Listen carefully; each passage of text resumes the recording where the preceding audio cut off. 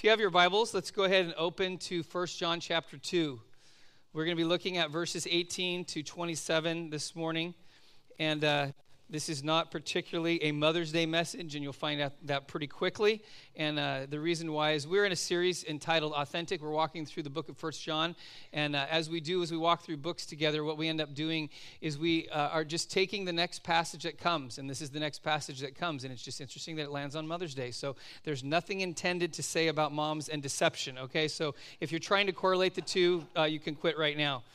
But this morning, we're going to look at this passage. Remember, as we're walking through this series, John, when he wrote this letter, he was addressing one of the issues in his day, which was a thinking called Gnosticism, which believed that you could have these kind of compartments of life, that you could have your spiritual side and your physical side, and both of them had nothing to do with the other, which means the spirit was good, but the flesh was bad, and so you could do whatever you wanted to do in the flesh and the physical, and had nothing to do with the spiritual. And so there was this self-deception going on in the lives of people that Jesus obviously demonstrated the exact opposite, that we are all one person. We're unified. We're authentic, true and true. And because of that, you can't live in these compartments, and that comes with this deception or the masks that we put on to kind of hide who we really are inside.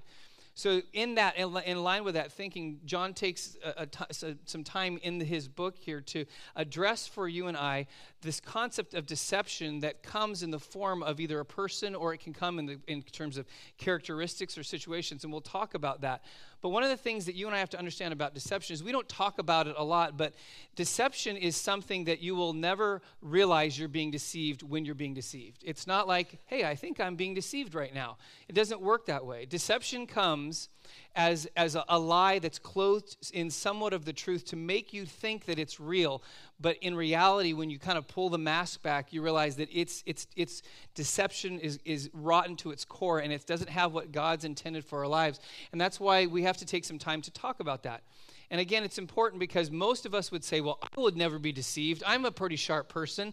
I'm not very gullible. I'll always know the difference between a truth and what is false in my life, so I don't need to even worry about this. That is deception, because all of us are susceptible to being deceived. And that's when we see something that looks to be the truth, but if we look deeper and we look harder and we're aware that there could be deception involved, we might see a different reality than what's really there. So I want you to take a look at just this. This is a short clip. There's a TV show called The Carbonaro Effect. Anybody ever seen it? Okay. And this is amazing because this guy's an illusionist that literally makes you think what you're seeing is real.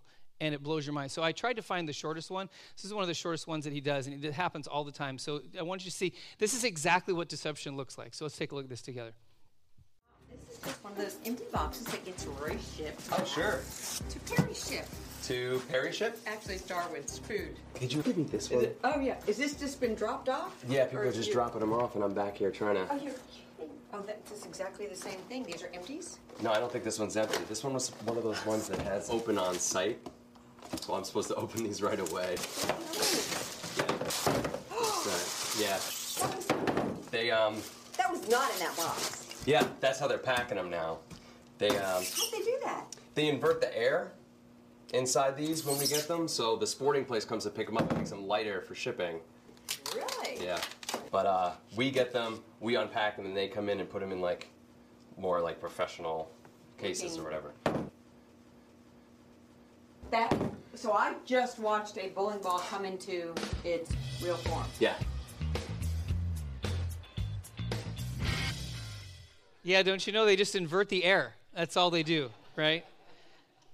It looks real, but it's not. It's fake. There's no way their bowling ball goes from weighing a few ounces to a few pounds just like that because a guy opens a box. But it looks that way, doesn't it? And that's the way deception comes, and that's why it's important that we take some time as we take this next passage to understand what Jesus wants us to know about the concept of deception in our lives.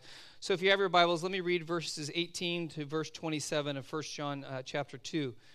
John says, "Children, it is the last hour, and as you have heard that the Antichrist is coming, so now many Antichrists have come. Therefore we know that it is the last hour. They went out from us, but they were not of us. For if they had been of us, they wouldn't have continued with us. But they went out, that it might become plain that they are all not of us.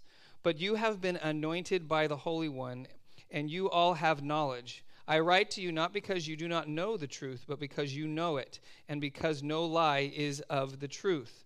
Who is the liar but he who denies that Jesus is the Christ? This is the Antichrist, who denies the Father and the Son.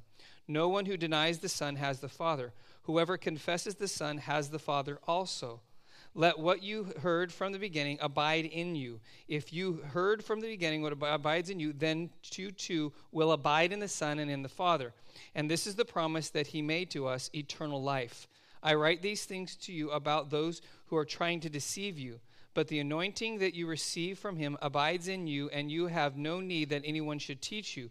But as his anointing teaches you about everything, and it is true, it is no lie, just as it has taught you, abide in him. So there's a lot going on there. But before we actually get into the passage, let me kind of give you the overall kind of blanket of what we're talking about.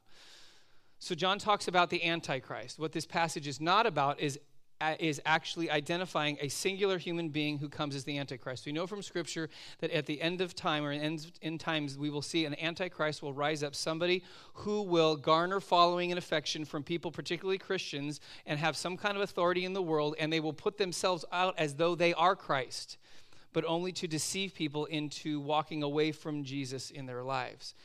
So in this passage, John's not trying to identify that singular person that will come in human history. The reason it's important to understand that is because we like to do that. We like to identify. In fact, throughout human history, there's probably been like 1,000 or 2,000 different people that have been identified as the Antichrist, right? And it usually is the political opponent of you, right? It's like what? Right now, Hillary Clinton is the Antichrist. Donald Trump is the Antichrist, right? Whoever you don't like is your enemy, is the Antichrist. That's not what John is about here. But what he's talking about the characteristics and the personality that comes along with that is deceptive in nature, that finds its way into our churches and into our relationships, that even though we can't identify a singular person, there are times and places where people will take on these kind of characteristics in their life. And this is a warning about that to say, listen, don't allow yourself to be deceived by people or groups or characteristics in someone else's life that may lead you away from who Jesus wants you to be. And so it's with that understanding this morning that we're going to talk about this. So I'm not pulling out a chart. I'm not naming names. We're not talking about the Antichrist. We're talking about the characteristics that come to bear on deception in our lives. So the first four things I want to touch on in the passage are really exposing what is false, where John kind of highlights these are the things that you and I need to know about these characteristics that come sometimes through other people into our lives that can be very deceiving. The first one is this: it comes from among us. This is important. Verse 19, it says, if they went out from us, but they were not of us. Every major deception, or what we would categorize as a cult that has come into existence in the world, normally and usually has some root tied to a religious kind of beginning point. A lot of times cults start where? In the church. It isn't some outsider that comes in with some new teaching or some new thought or something that's going to sound really good. It's somebody who's maybe even been raised in the church and has come along with some new doctrine or new teaching or new following, and so they come from within. And why is that so dangerous? Because we're more apt to say yes to what we're familiar to. But when it's from the outside and it's a stranger, it's easy. That's what we teach our kids, right? From the youngest age, especially in schools now, what do we teach our kids? Stranger danger. Right? So if you see a stranger, what are you supposed to do? You're supposed to yell for help. You're supposed to say, stranger danger. That's great, but there's a flaw in that. What if it's somebody that's familiar to them? What if it's a family member? What if it's an estranged parent? What if it is a distant relative? What if it is a friend from down the street? Then what happens is a child loses all of that ability to be defensive because their defenses fall. Why? Because I know this person. And the same thing is true for us, is that we're like, I'm going to know someone's trying to deceive me because they're going to come from the outside and they're going to look so different than anything else I've ever seen. I'm going to know. That's not true. They're going to look like the person sitting next to you, which, by the way, don't make this about someone next to you and say, oh, you're the Antichrist. I knew it. But to think about that, that's what we have to be aware of, is that it's going to be familiar. It's going to be somebody that you know. And that's why you and I, even within the church, we have to be on our guard. Because even in the slightest ways, people can begin to draw our affection, our attention away from Jesus in a sense, and ultimately onto them. And they become the one that holds the power and authority in our life, not Jesus. And the second thing, exposing what is false also has to do with it, that it causes division among us. So John goes on, and he says in the next part of verse 19, for if they had been of us, they would have continued with us. But they went out, that it might become plain that they are all not of us. What did they do? They were with us, but then they left us, which means they separated from us. What deception always leads to is disunity and division, always. There is never this feeling where, hey, I'm living in deception and we're all in unity. No, unless all of us are deceived. What happens, there's always, when it comes to being deceived by another person or about these characteristics, there comes a moment where you have to switch your allegiance, and that allegiance being switched requires that you separate from what you historically have been a part of. Circle of relationships, churches, whatever it is, you know that there has to be some separation. Why? Because what deception does is it makes you think that you have a new truth that's better than the old truth, and that you're smarter than everybody else, and that's why you have to separate, because they just don't get it. They're not on the inside. I'm on the inside. I get this. And that's what John's talking about, that this division begins to happen. And what happens when we experience that is that's why we have, like, cults usually start where? They start inside the church, and then they spin off and say, oh, we have the inside scoop with God. You should follow us. And it doesn't just relate to church, it relates in life. People come along and they garner the support and the affection of other people, and before you know it, they cause a division amongst people who used to be united. Happens all the time. Jordan started playing competitive basketball when he was in 3rd grade, but when he was in 5th grade, we got him on a travel team. So we wanted him, and there was 4 of us dads that got together. We pulled our sons together and some of the other kids that were pretty talented, and we wanted them to experience a higher level of competition than just what we had in our city. So we put this travel team together, and the point was to obviously play more basketball and to have more competition. So we started into the season, and so basically 3 or 4 dads, we're coaching the team, and about 2 games in, we find out that one of the kids on the team, his grandfather was a high school coach, very successful high school coach. And so he shows up to a practice one day, and he says, hey, he goes, I would love to help any way that I could if you want me to, because I have a little experience in coaching. We're like, all of us dads, like, we played in high school, but we didn't coach.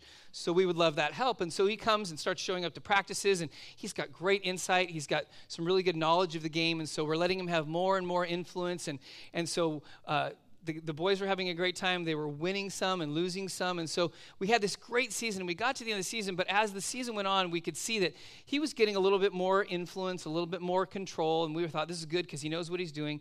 And then when the season ended, I remembered thinking, I was a little concerned, but not a lot, just a little concerned. And so then the next season came. So now all these boys are now in 6th grade.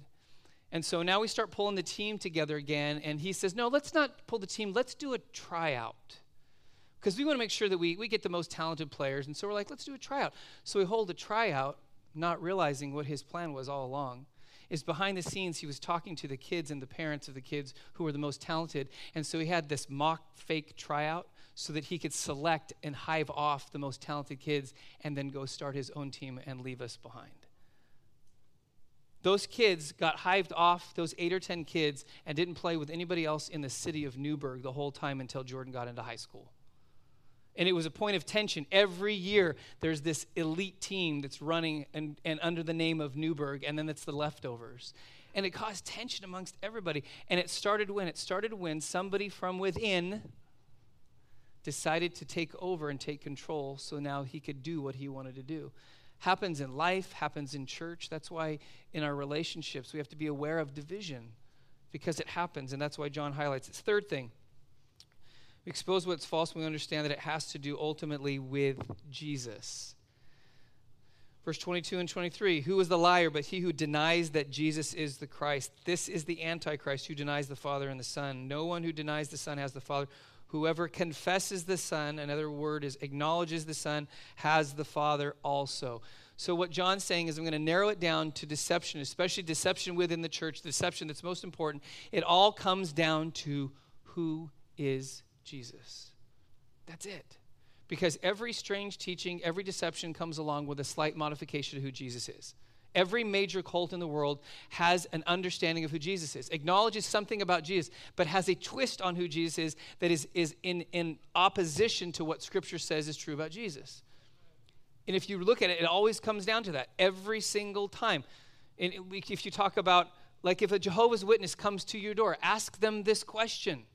Don't let them take you through the Scriptures. Just ask them one question. Who is Jesus? And they'll say, oh, he was the Son of God. They'll give all these titles and say, no, let's get to the bottom line. Who is Jesus? What's the identity of who Jesus is? And if you get them down to the bottom line, you know who they're going to say he is? They're not going to say that he was the Son of God ultimately. They're not even going to say he was God in human flesh. They're going to say he's Michael the Archangel. That's who the Jehovah's Witnesses will hold who Jesus is. That's not biblical. But if you just push deeper, you will always see it comes down to Jesus. Now, it's easy for us to sit back and say, okay, well, I believe in the historic Christian faith that Jesus is the Son of God. He is God in human flesh, that he died for my sins, and he rose on the third day, and he ascended back to the Father, and he sent the Holy Spirit. And we can go through all the creeds, and that's extremely important. We have to get back to Jesus. But I'll tell you something that trumps our theology and our understanding in terms of knowledge of Jesus is if we obey Jesus. That's different. That's different. See, because John says if they confess, or there's another word, acknowledge, is not just like, okay, I confirm the facts about who Jesus is. Even the demons can do that. They know who he is. The difference is if we acknowledge and confess that we believe that Jesus is who he says he is, which ultimately means he is the Lord over all, it'll change the way we live our life. Because for some people, don't tell me your theology about Jesus. Don't tell me your knowledge and volumes of knowledge about who Jesus is. Show me by your life, is he really the Lord? Do you really obey him? Because that's the dividing factor. I know really intelligent people that struggle with obedience because they know the facts about Jesus, but they don't know Jesus. And that's what we have to get down to, is knowing Jesus. Jesus actually had this kind of dialogue with his disciples. In Matthew 16, he asks them the question. He knows that his popularity is rising, and so he pulls his disciples aside and says, who do people say that I am? What's the identity people are giving to me? What are they saying about me? And they're throwing out some different things. And then Peter, not under his own ability, but Peter, being inspired by the Holy Spirit, says to Jesus, you are the Christ. You're the Messiah. You're the Son of the living God.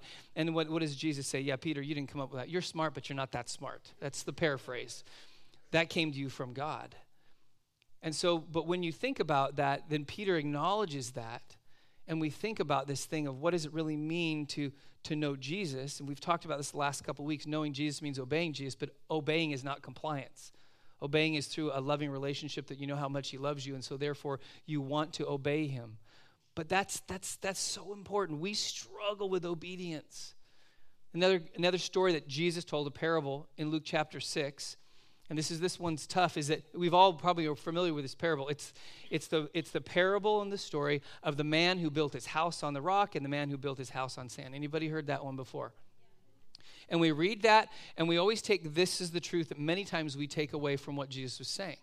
Now, this is true in other parts of Scripture, but not in the story that Jesus is saying. We say that the man who built his house on the rock built his house on Jesus. Yes and no. Because if you understand what Jesus is saying, he said, no, the man built his house on obedience to me. That's the rock. Jesus is the rock, but obedience to him is the rock that Jesus is talking about in Luke chapter 6. And that's why Jesus says, why do you call me Lord, Lord, and don't do what I tell you? That's what he says. Is it because he's trying to force you into? No, what he's saying is, listen, if I'm really the Lord of your life, if you acknowledge me and you confess me and you believe who I say that I am and I'm demonstrating that, then your life is going to reflect that in the way that you follow me. Then people will know, not by your theology or about what you open with your mouth and say with your mouth, but they'll know by your lifestyle if Jesus truly is the Lord of your life, because you've surrendered all to him and you will follow him and you'll do anything that he calls you to do. Why? Because he's in charge. That's the ultimate demonstration. It has to do with Jesus. And then the final thing we'll shift into understanding the truth, but exposing the false also is it's ultimately about influence and allegiance. Verse 26, he says, I write these things to you about those who are trying to deceive you. trying to deceive you, which means John's saying there's an intention here. Isn't somebody stumbling into trying to deceive you? Somebody's calculatingly going about trying to pull you away from Jesus and trying to deceive you. But that can happen even, I think, sometimes we'll allow it to happen even unintentionally.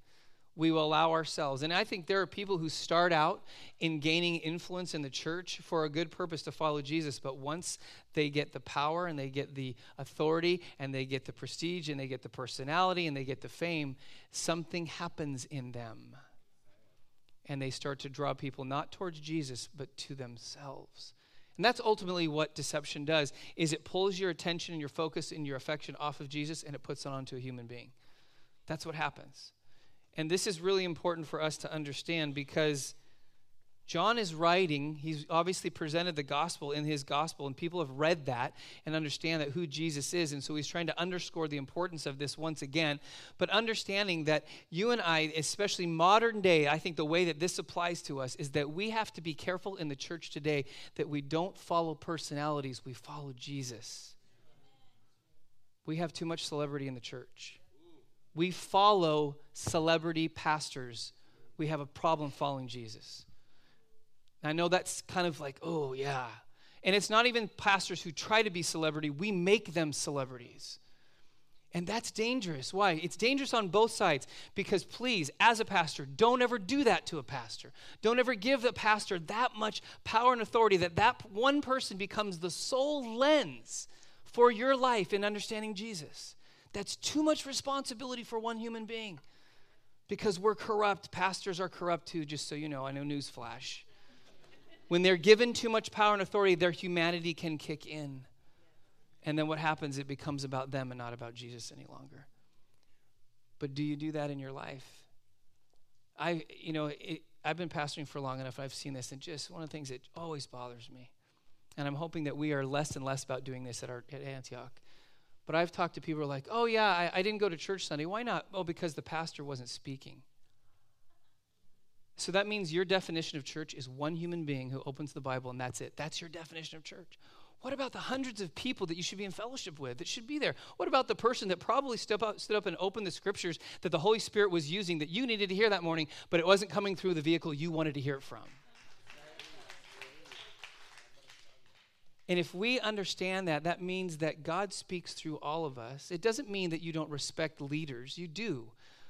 But you never put a person in a position where they're the only voice for you in your life. The only person who's the only voice is Jesus himself. So if we understand that, and that's why in the church, what do?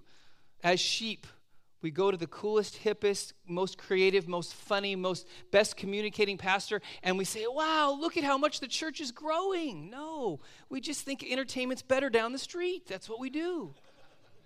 Seriously, ask some of the pastors of some of the largest churches, and they'll tell you that's the case. They'll tell you, and they didn't intend to start it that way, but that's what happens. God, yes, does use pastors to speak the truth from his word, but it's only as a way of getting us to Jesus. Don't ever worship a pastor, just worship Jesus. I'll get off my soapbox, and we'll move on now. Okay. 3 other things I want to touch on, and that is this. How do we embrace the truth? What does that look like? 3 things. Look at verses 20 and 21. John instructs us we have to remember what is true.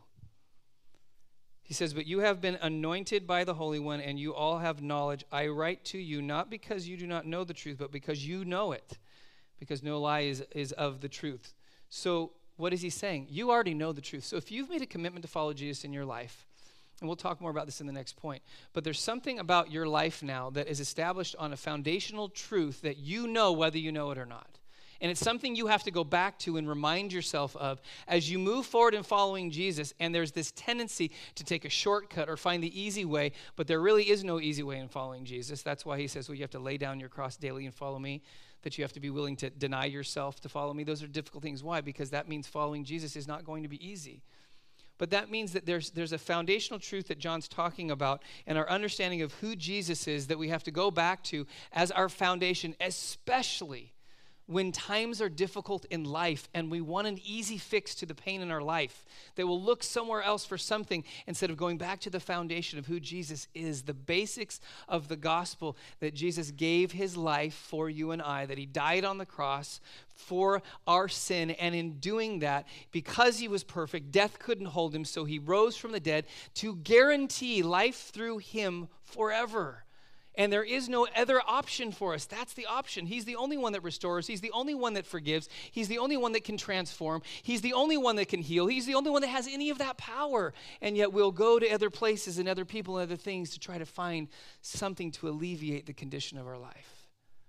But we go back to what? The basics. That's why as a church, over the last few years, some people have been really excited. Other people are like, really? We're going to talk about Jesus again? We're going to look at the Gospels again? Yes. Why? Because it's about Jesus. It has to be. Otherwise, we're just pretending and we're playing games. Jesus is the Lord of the church. We are the bride of Christ. It is ultimately all about him. And we have to go back to that and be reminded of that. For some of you today, it's almost like, oh, yeah, Jesus. It's about him. It's about going back to what the foundation of my faith, about what this, when I first said yes to him, what was that all about? How did it get so complicated? Same thing is true. Another basketball analogy. So the coach I had in high school, probably the best coach I ever had in my life, great basketball coach, knew the game really well, taught me how to shoot the ball better than I ever thought I could.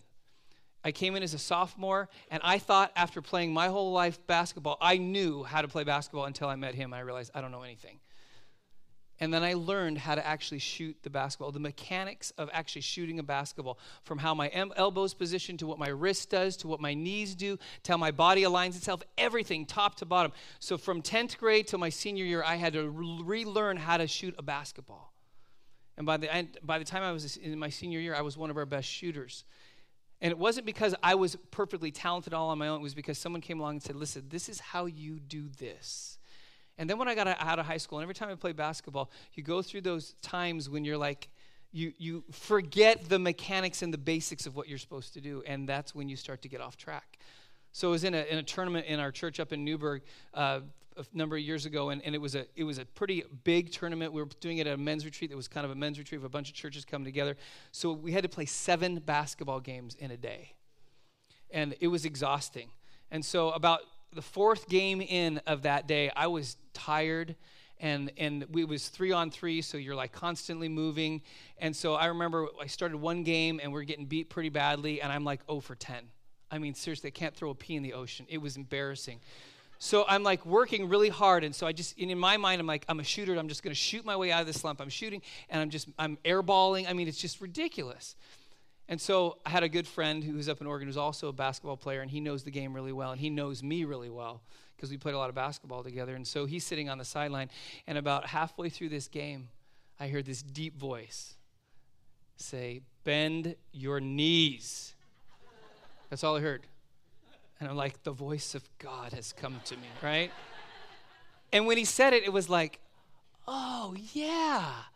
That's the problem. No joke. Next time the ball gets inbounded, I take it, I dribble to the 3-point line, I bend my knees, and I shoot it, and bam, I nailed it. And I turn around to my friend, I'm like, ooh, you're smart. You know me pretty well. What was he saying? He's saying go back to what you originally knew about shooting. Remember what you learned in high school? Go back to that, because you're forgetting it right now, and that's why you're off track, and that's why you're missing. Same thing is true about the foundation of who Jesus is in our life. That can never get old. If it gets old, we're in trouble. We have to go back again to who he is. And then going on verse 24 and 25, embracing the truth also means to remain in what is true. Not only remember, but remain, not to get off from it. He says, let what you heard from the beginning abide in you, that if you've heard from the beginning abides in you, then you too will abide in the Son and in the Father. And this is the promise that he made to us, eternal life. Abide in him. Stay connected to him. Stay connected to who he is, the truth of who he is. Don't get off track and away from that. Because when we start to fade a bit, when we start to drift a little bit away, then we start to believe anything. We do. We have a tendency to be, and I'll be honest, in the church, sometimes we are kind of gullible people. We will buy into things, especially if someone comes along and says, thus saith the Lord. We're like, really, did he? And we forget, he already said something as a foundation, that all other things that come from him will be the foundation of. But we'll go after anything. And we're that way in our culture too. We're gullible. That's why infomercials are still popular. That's why telemarketers still call us. Because one of you still buys stuff from a telemarketer. Please knock it off. You're gullible enough on the phone. Okay, really? It's going to make my life better if I just buy it right now and this special deal just for me? Right? Anybody remember like the Ginsu knives back in like the 70s and 80s that would come on, I remember when I was homesick from school and I turned the TV on, it was like Ginsu knives all day long, right? You had to buy those. And then we graduated to the Snuggie. Remember the Snuggie? Because it gets cold and you want a full body, cloth that you can put your arms through. And, by the way, I was talking about this first, and someone came up to me and adamant Snuggie fan. She was almost offended that I would say that. She's got a Snuggie. I'm like, great for you. And then we got OxyClean, which actually does work. But it's like, what's the next thing, right? By the way, I'm going to touch on something. I'm probably going to get cards because I'm like, I use OxyClean all the time. It makes my whites whiter. I'm like, you're a spokesperson, aren't you, right?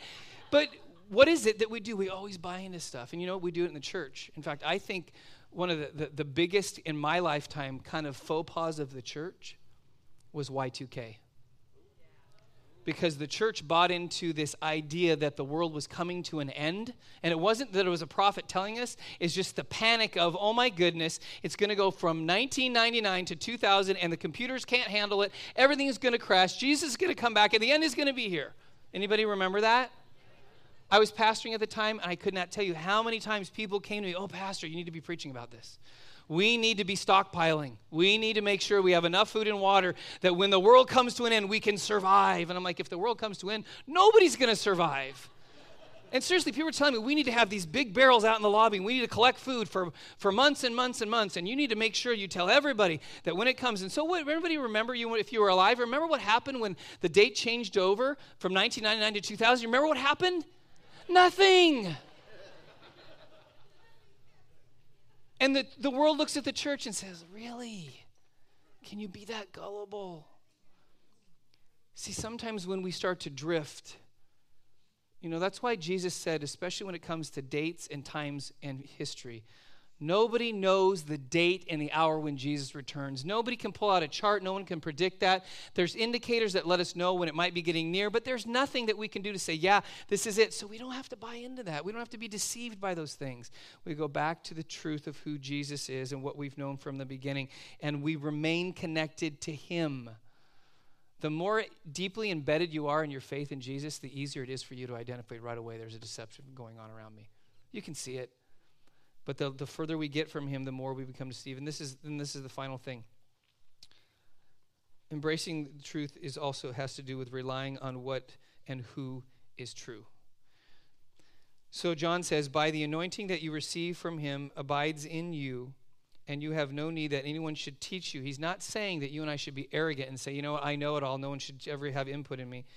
But as his anointing teaches you about everything, and it is true, and it is no lie, just as it taught you, abide in him. So John is saying, listen, when you make a commitment to Jesus, God sends his Spirit as a deposit in your life, and you have what's called an anointing. Now, we will use that term in other places where somebody may be anointed in terms of their gifting. But this passage is talking about really what happens at the moment of salvation, that there is an anointing by the power of the Holy Spirit that's deposited in you so that you have the Spirit of God living in you in such a way that he will ultimately help you to know the difference between the truth and a lie. That's why in John chapter 16, verse 13, when the Spirit of truth comes, he will guide you into all truth. That means that you have somebody inside of you that can help you identify what is true and what is false. The Spirit of God living in us. And that's what's amazing. If I'm staying connected to Jesus, that means the Spirit of God is working in me, that immediately when deception shows up, my radar goes off. It's like, that doesn't seem right. It's a spiritual intuition that God gives you if you've said yes to Jesus so that you and I don't have to live every single day, oh no, I'm going to be deceived. Oh no, I can't believe that. And we cover our eyes and we just go and retreat. Why? Because the world is bad and everything is going to come to an end and I don't want to be deceived. That's not the way God designed us to live. We don't have to live in that fear. Why? Because the Spirit of God lives in us. Truth lives in us. So we can listen to that truth. And as long as we are checking our motives and tossing out our agenda, we can hear the truth clearly. But if we have an agenda, we always have a way to take God's truth and curve it into what we want it to be, as opposed to just listening to God and accepting the truth of what he says. And that means a lot of times the Spirit of God will tell us the difference between a truth and a lie, and we won't like it because we'll want to believe the lie anyway. That's how you know it's truth. Usually it's guiding you away from something that sounds appealing and sounds good, and you're like, oh, it's going to answer all my problems. Nothing answers all of your problems. In fact, Jesus, even in this world, doesn't answer all your problems. How many know that's true? But he guarantees forgiveness and restoration, reconciliation, and a life that's eternal. That's what we get. That's the promise that we have. We have the kingdom of God that is not fully here yet, but it is present, and we can experience a taste of it that says, hey, we get more when the end comes. And let me close with this, and worship team, you can come and join me. We're going to finish with a few songs of worship. If you and I were to really understand the intuition that we have within us, which is God's Spirit, that means that we could live a life that will allow us to see around us the deception that people are either trying to perpetrate on us or the deception that is found in other people's lives. That the Holy Spirit can do that if we're willing to really look closely. Anybody ever gone on a ride along with a police officer? There may be police officers in the room. If you haven't done that, I encourage you to do that, because police officers have a whole another level of intuition. And it could be because it's something in them or because they've been on the job long enough. They see things that nobody else sees. And I saw this firsthand a number of years ago. I was on a ride along with, actually ended up being a friend of mine in Newburgh, and he was a police officer, and he was working the night shift, and so we were out at night. It was probably 11:30 or close to 11:45, and so as we're kind of doing patrol and we're going around the city, and Newburgh is a pretty sleepy town, and usually there's not a lot going on, especially at night. People actually do go home and go to bed and go to sleep. But so we're driving along, and we passed by this couple that was just walking down the street, and I noticed them, and he noticed them, and I know when I saw them, I thought, oh, it just looks like a boyfriend and girlfriend, out a little bit late. Now, I'm also thinking George Fox University is in town, and so you see a lot of younger people in the community sometimes. So I'm thinking, oh, probably some college students that are a little bit too late, and so they're walking. That's just what my mind's thinking. So we drive by, and like 200 yards down the street, he pulls a U-turn.